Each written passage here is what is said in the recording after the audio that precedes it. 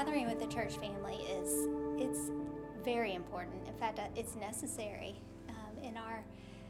I think about in our American culture how our culture values independence, but it's different in the body of Christ because God's created us to be interdependent. In fact, we need each other in order to be the people that God's called us to be and in order to accomplish what He's called us to do. And so as we gather together and we hear the word preached and we sing songs of praise to God that remind us of who He is and who we are called to be, and as we pray together and serve together, all these things build us up in Christ and enable us to glorify Him and be the people that He's called us to be. And so it's absolutely necessary to gather with the body. And in fact, when we don't, it weakens us. I think one of the new things that we have learned recently about why gathering is so important is this sense of isolation sometimes that we have, even as we wrestle against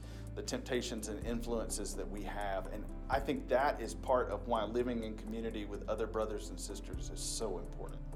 It just strengthens the community and your walk with Christ, because I think when you become isolated, that's the devil's playground, and that can lead to depression, loneliness, and all of that. And so and it's very important. I think God always tells us like relationships are so important. And so when you spend time with other people, other Christians, that just strengthens your walk with Christ. We're able to pray for each other, be there for each other, because one thing in life, like trials are gonna come. And everybody's going through something at some point in their life, and we need each other to lift each other up and encourage one another. And you can't do that by yourself. When we gather, we get a chance to love each other, encourage each other, pray for each other. Just being a greeter in the morning times on Sunday morning, seeing people walk in the door, that's encouraging to me, and getting to love on them. And it's exciting when you see a lot of people gathering in the hallways and, loving each other and taking time to invest in each other's lives. Yeah, it's one of the highlights of our week, just being here with our church family.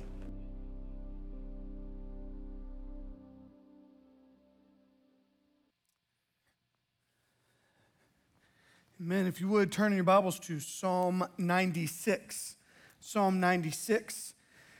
I know this is a little bit different than what we have been doing in the last few years. If you are a regular attender here, one who's been around for quite a while, you know that typically, right, you would be able to know what was coming next. So 2 years worth of just really going to the next book of the Bible. And then before that, we did a series in 1 Peter. Even just right before this, we did this series in Song of Solomon. And yet over these few weeks, we're kind of picking different passages to help us understand who we are as a church, what's the mission, what's the vision of the church. And so that might feel a little bit different each week, like what passage are we going to now? But maybe I'll give you a heads up. One, I hope this is always the case, that we're always looking to God's word by His grace. In fact, we'll talk about that in a minute. If I get up to preach a sermon that's not from Scripture, it's not a sermon. And so I hope you understand that and know that and value that. But if that's anybody, not just me, but in addition to that, I've given you kind of a heads up. Right after Easter, we're going to spend several weeks in the book of Hebrews, just week after week after week, just diving deeper and deeper, hopefully by God's grace that we will just get a richer picture of His word and being able to just spend all of that time, several weeks worth in one book, I think kind of swimming around in the text, so to speak, I think will bear much fruit for us. So I'm looking forward to that. But today, we're going to let Psalm 96 kind of help us see a picture of what it looks like when we gather together. We have that phrase here, right? One of those core truths for us. We belong, we gather, and we send. So this gathering, and you might even wonder, how does gathering connect us to this idea of doing whatever it takes to make Christ known, to get out of debt, to do all that? Why is gathering a part of that? I would say that accomplishing the mission of God is often it's fueled by the people of God being better equipped and encouraged to be sent out. Well, that will be our conversation next week, but being equipped and encouraged comes best as we gather together. It's part of belonging. Again, I spoke kind of to the camera, to those who are not here, and I want you to hear this one more time, probably again and again, but if you are not here with us, we want you to know that we miss you, we love you, we want you back here with us. Gathering with us is vital. It's so important. And for some, you're unable to be here. We miss you and love you and hope that we can gather together with you again soon. I understand that you can hear sermons and even sing along in your living room or at the kitchen table, but the people of God, it's not just hearing a sermon. Like, right? You can listen to podcasts that have sermons, you can watch other people, but there's something about, God has designed us to do this together. And so we're gonna hone in on that. Why being together matters as much as it does. So let's see what Scripture tells us about that. And go again, let's look to Psalm 96. It says this, "Oh, sing to the Lord a new song. Sing to the Lord, all the earth. Sing to the Lord, bless his name. Tell of his salvation from day to day. Declare his glory among the nations, his marvelous works among all the peoples. For great is the Lord and greatly to be praised. He is to be feared above all gods. For all the gods of the peoples are worthless idols. But the Lord made the heavens. Splendor and majesty are before him. Strength and beauty are in his sanctuary. Ascribe to the Lord, O families of the peoples. Ascribe to the Lord glory and strength. Ascribe to the Lord the glory due his name. Bring an offering. Come into his courts. Worship the Lord in the splendor of holiness. Tremble before him, all the earth. Say among the nations, the Lord reigns. Yes, the world is established. It shall never be moved. He will judge the peoples with equity. Let the heavens be glad and let the earth rejoice. Let the sea roar and all that fills it. The field exult and everything in it. Then shall all the trees of the forest sing for joy before the Lord, for he comes to judge the earth. He will judge the world in righteousness and the peoples in his faithfulness. This is the word of the Lord. I find myself wanting to jump to that point because I'm really excited about that point. We're going to talk about focusing on the word, but I want to do this first. I want us to see that the church gathering should always be God-centered. Should always be God-centered. I mean, just look at this text, right? Over and over. In fact, the name, the Lord, is used 11 times.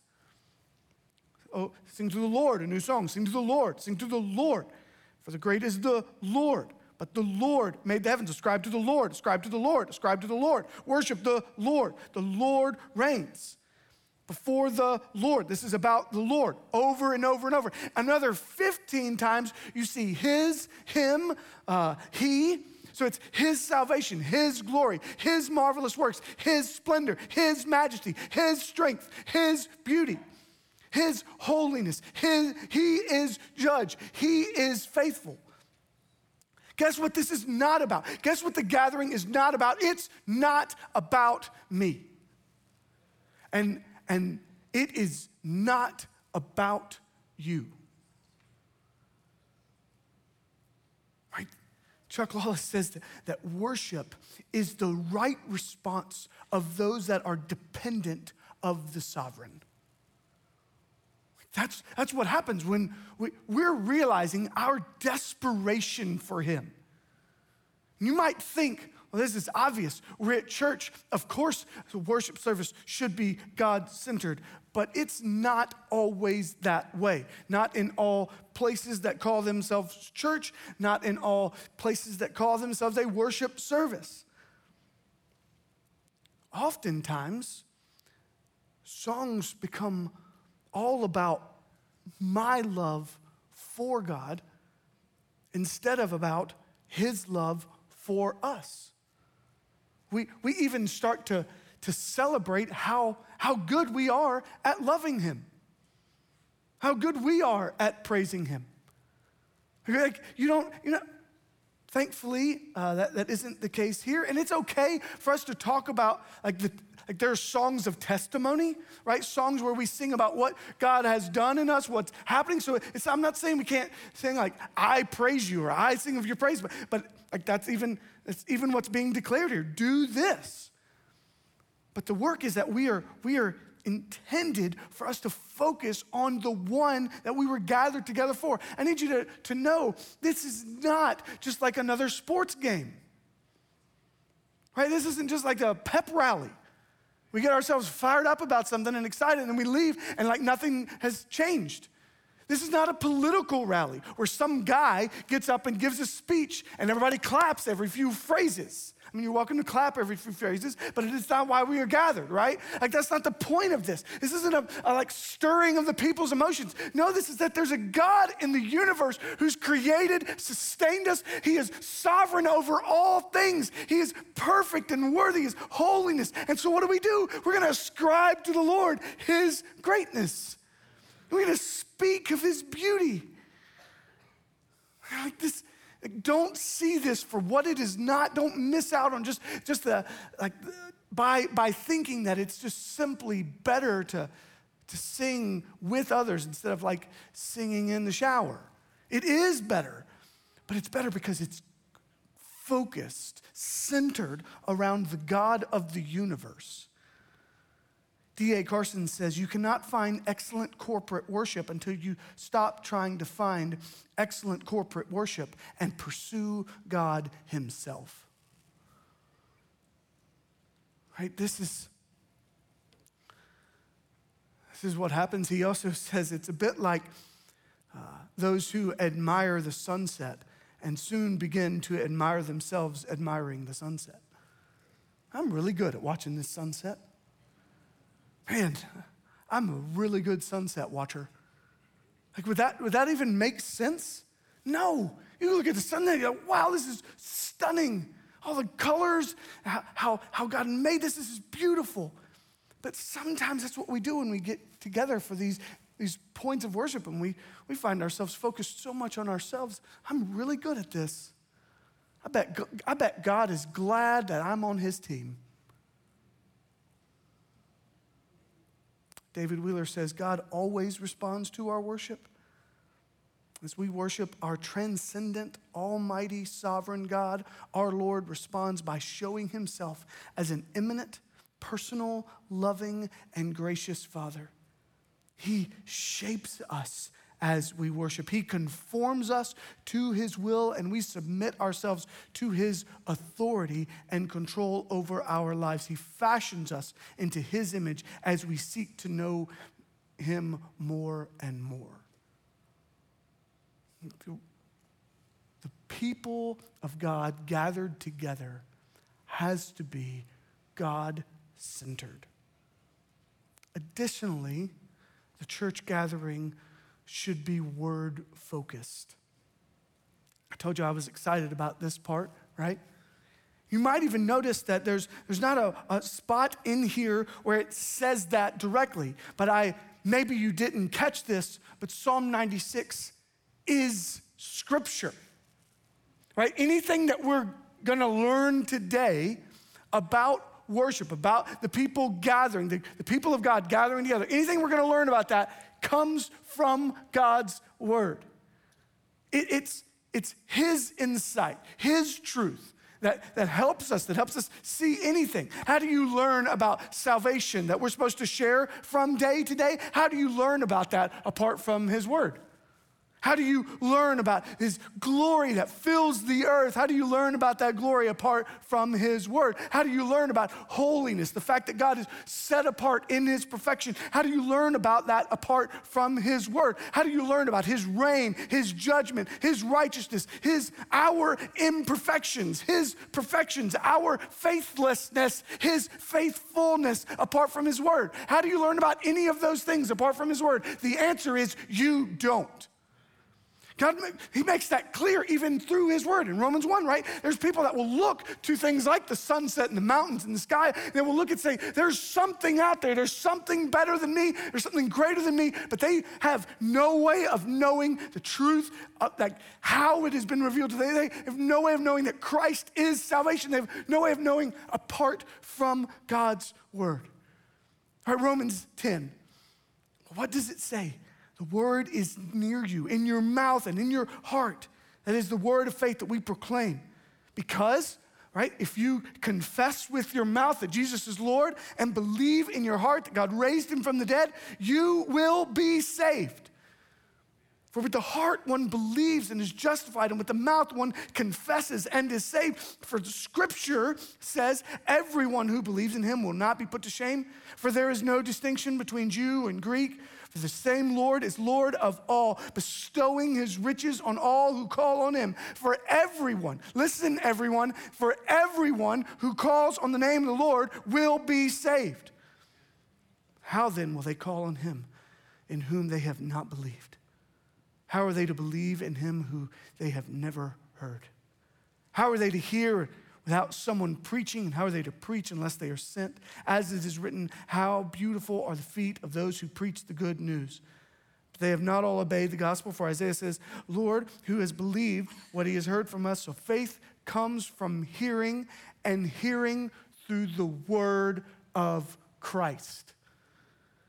You can't know the fullness and the richness of God apart from the word of God. You cannot have a gathering of the people of God for the worship of God apart from Scripture. You are wasting your time.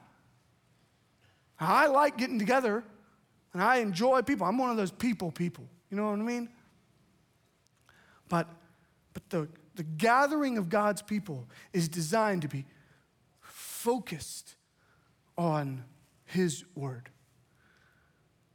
Side note, like as we are wanting to know more and more of God's word, know more of who he is, we are individually trying to spend time in God's word on our own. And so the March prayer guide, Bible reading guide is available at the tables out here. So make sure you pick up this month's Bible reading plan as we're, again, reading through God's word together.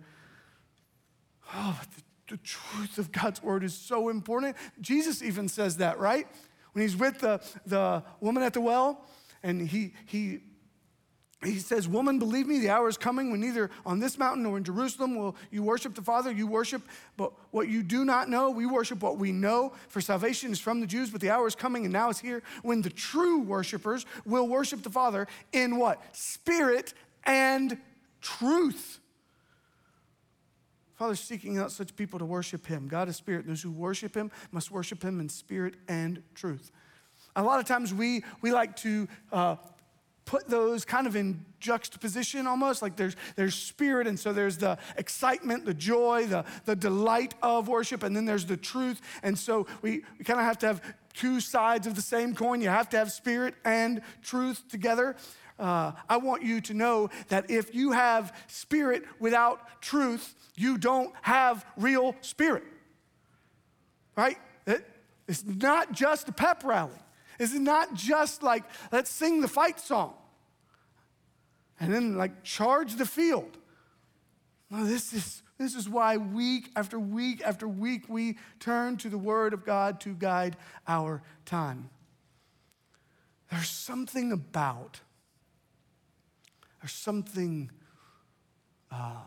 really good for me when I am walking up these steps with Bible in hand, for me to be able to say, turn to your Bible, turn to this book, to this chapter, to this psalm. There's something about that because no matter whatever else is said after that, you've heard that that's at minimum, that's the starting point. Right? Like whatever else comes, you then know, okay, like this is where Chad thinks he's getting that from. And by God's will, by God's grace, that it will continue to be that way, that preacher after preacher will come and say, open God's word, right? Thus saith the Lord. You know that David and I, we meet regularly to discuss these gatherings. I don't know if you realize that, like, he's actually already read the text that I'm going to preach. In fact, he's already read most of my notes from the text, so that when we are singing songs, we are preparing our hearts with the truth of God. He's careful to not put songs before us that are just fluff. He's also careful to to put songs before us that will stir our hearts, stir our minds. I think about in 1 Peter to prepare our minds for action, to be prepared to better hear and understand what the word is saying. Matt Boswell, worship professor, music professor, and worship leader, says that while theology shapes doxology, in fact, theology informs doxology. What we know, the study of God, is actually what shapes our worship of God. So catch this. As we are considering how the gathering affects our whatever it takes, we can see that it affects it because we are guided by the word and we are centered on God. Like, again, we're not just here to try to rally the troops to get more money in the bank. No, we want to let this be driven by an understanding of God's pushing us to the nations. Third, the church gathering should be gospel saturated. Look at verse 2. Right, this is early on. So verse 1, we sing to the Lord a new song. We sing to the Lord all the earth. Everybody should be singing. Verse 2, sing to the Lord. Bless his name. Tell of his salvation from day to day. Remember, Christian, brother, sister, God saved you, redeemed you, delivered you, rescued you. This is what we are singing about. Certainly who he is, but he has done something miraculous in you that causes us to give him glory. Not only did he save you, like past tense, saved, rescued, redeemed, delivered, but God saves you. God redeems you. God cleanses you. God rescues you. God delivers you day after day after day. So the salvation of God is worth telling day after day after day because his salvation is given day after day after day. This work of sanctification, this work of ongoing provision of salvation. And so many times I want to just like shake us. I want to shake myself in this and to remember that. And it's an ongoing work. It's not just like I prayed a prayer, I walked an aisle, I got wet in the baptistry, and so now I'm saved and move on. No, this is ongoing day after day after day. So why wouldn't we sing to the Lord about what he's doing in us today? This isn't just something that happened 20, 30, 40, 50 years ago that we've kind of forgotten about. No, this is every day, day after day after day. This is why even last week when Matthew was preaching his sermon from Colossians, which if you have been missing those, come back tonight for a continuation of that series. But last week, if you were here and you didn't get punched in the gut, you weren't listening. Because he talked about that Scripture was reminding us that sin should be violently murdered. That's intense. Right, and the need for that. And our Savior must be visibly magnified. This work of us praising him because of his ongoing work. And here, I was punched in the gut.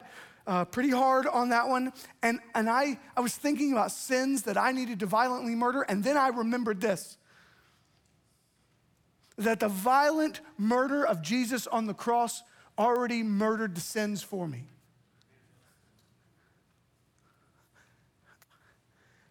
And my attempt day after day to clean up my own mess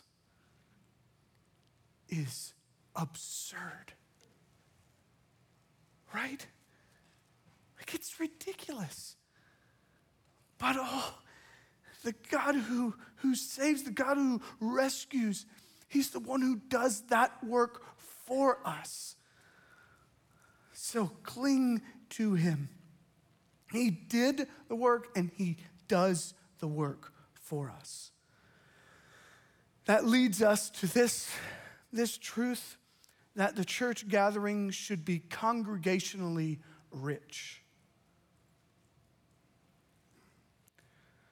Look at verse 3. Declare his glory among the nations, his marvelous work among all the peoples. In verse 7, ascribe to the Lord, O families of the peoples, ascribe to the Lord the glory and his strength. This is a plural act, right? Certainly it's speaking of like people groups and works that will happen elsewhere, which we'll talk about in just a minute. But there is a work here that is being described as something that we collectively would do together. It's not just a work that happens in your car by yourself or in your living room all alone. It can happen there. It can happen in your prayer closet. It can happen personally, giving worship and honor and glory to God. But there is something different about the gathered people together. And sometimes I realize that you come in this room, it might even be today, and you are here somewhat out of obligation, like a sense of obligation. I have to be here. I'm supposed to be here. I'm doing what I have to do. Some days it comes easier, right? And you actually want to be here. There is something about you and you just want to.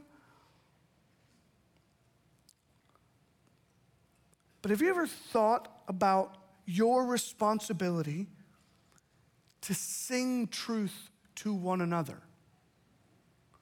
That part of your task in being here is that you can sing the truth of God, that other people would hear the truth of God, not just from a microphone up on this stage, but from those that they are sitting and standing next to. So I'm charging you by the word of God, not just to sit or stand silently all the time. And part of the reason is because I believe there are some times that we really do, like we grow speechless. And we need the truth of God being sung to us and over us because we just can't get the words out. During Great Is Your Faithfulness, there was that, I think it was Bridge, like there'll be a season of joy and weeping, but great is your faithfulness. And man, I'm so thankful that I know many of you well enough to know that some of you are in seasons of joy. Seasons of joy, that you were able to lift your hand in praise and say, God, you are faithful. You've shown yourself. You did the thing I asked you to do. I prayed this prayer and you did it. And so great is your faithfulness. But I also, I might have looked around.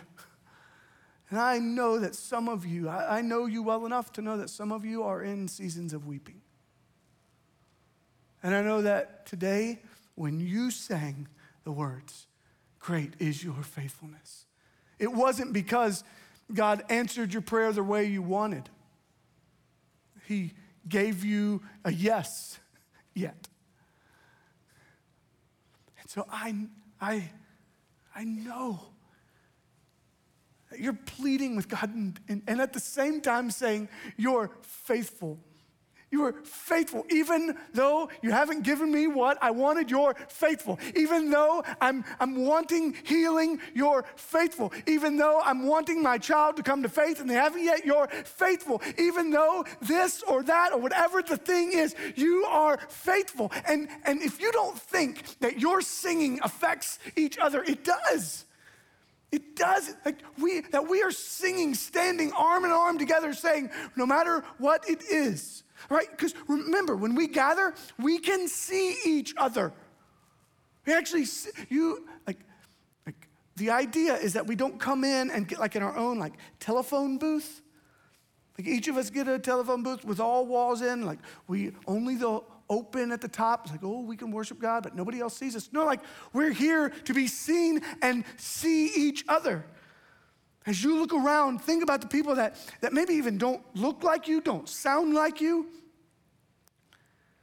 Like you're thinking about the needs of others, the needs of their style of worship, the type of worship, the old songs, new songs, guitar, piano, choir, band. Like when you sing, look around. Encourage each other in these ways. Oh, I was just celebrating, like thinking about this morning. We are a multi-generational, multi-ethnic people, Colonial Heights, and praise God for that. We don't all look the same, not just skin tone, but I've got grayer hair than like most of you, okay? And like we grew up in different places. Some of us grew up in a Christian home. Some of us didn't. Some of us grew up in different religious homes, all kinds of things. And we come together, yet focused, centered around God's word, focused on who God is. So when we gather together, like, let's look around. I actually like looking at you people. Trust me, I do it every week. We gather together so we can hear each other, not just so that you can hear the people that have a microphone. We want to hear each other. Matt Boswell, again, he says, we don't sing corporately because it was our idea. We sing it because it was God's idea for his people. This is what he wants for us. And finally, I would say the church gathering should be mission-driven. David Platt writes that true worship always leads to mission, because worship is both the fuel and the goal of missions. Right? As we think about Matthew 24:14, this whatever it takes kind of picture, the gospel of the kingdom will be proclaimed throughout the whole world as testimony to all nations, and then the end will come. If we want that, we want to do whatever it takes to get that to happen, for the end to come, for Christ's name to be known in all the earth. Let's get out of debt so that we can freely complete that task that's set before us. But we gather together with the whole earth in our mind, right? We gather together with the whole earth in our mind. Psalm 96:3, declare his glory among the nations, his marvelous work among all the peoples, not just these people right here, all the peoples. Psalm 96:10, say among the nations the Lord reigns. Why would our gathering together affect our going?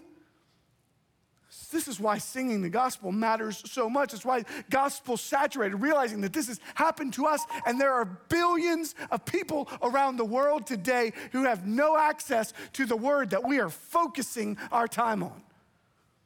Have no access. No way of hearing or knowing that. Just earlier, like just a couple days ago, I was talking with Kylie about a people group in Chad that know no Bible.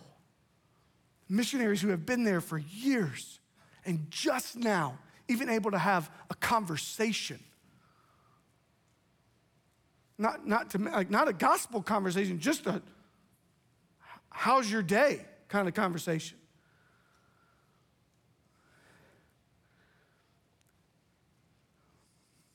Tim Keller writes this about worship in this way. He says that glorious worship is exuberant, never half-hearted. It is attractive, not off-putting. It is awesome, never sentimental. It is brilliant, not careless. It points to God, not to the speakers. There is nothing more evangelistic, nothing that will win the world more than glorious worship. Right? declare his glory, his beauty, his majesty among the nations. Our mission, one author writes, our mission to carry the gospel to a lost and dying world is the intent of the Great Commission. But at the heart of the Great Commission is the worship of Jesus. The Holy Spirit equips, fills, energizes, and empowers worshipers to declare the wonders of God to the heathen, to the one who has no access. We gather together for worship with all the earth in our mind, but we worship together with all of heaven in our future. Our gathering right now is intended to be a foretaste, right? Verse 13, before the Lord, for he comes. He's coming, and for he's coming to judge the earth, judge the world in righteousness. And people, and I need you to hear this. You might be here today, and you might be one who is kind of given yourself at least an arm's length distance, or maybe more. Maybe you've given yourself a lot of distance between the true worship of God because you don't really know this God. But this one who I just said came and lived and died, this one who is making himself known to you in more than just the sunset and the mountains, he is giving you a way to spend everlasting life, eternity with God. This one who created and made the sun and the moon and the stars and made you, keeps your heart beating, keeps your lungs expanding, keeps your brain functioning even right now. This God sent his son Jesus so that you could have life eternally with him. Because in and of ourselves, that's not what we bring, right?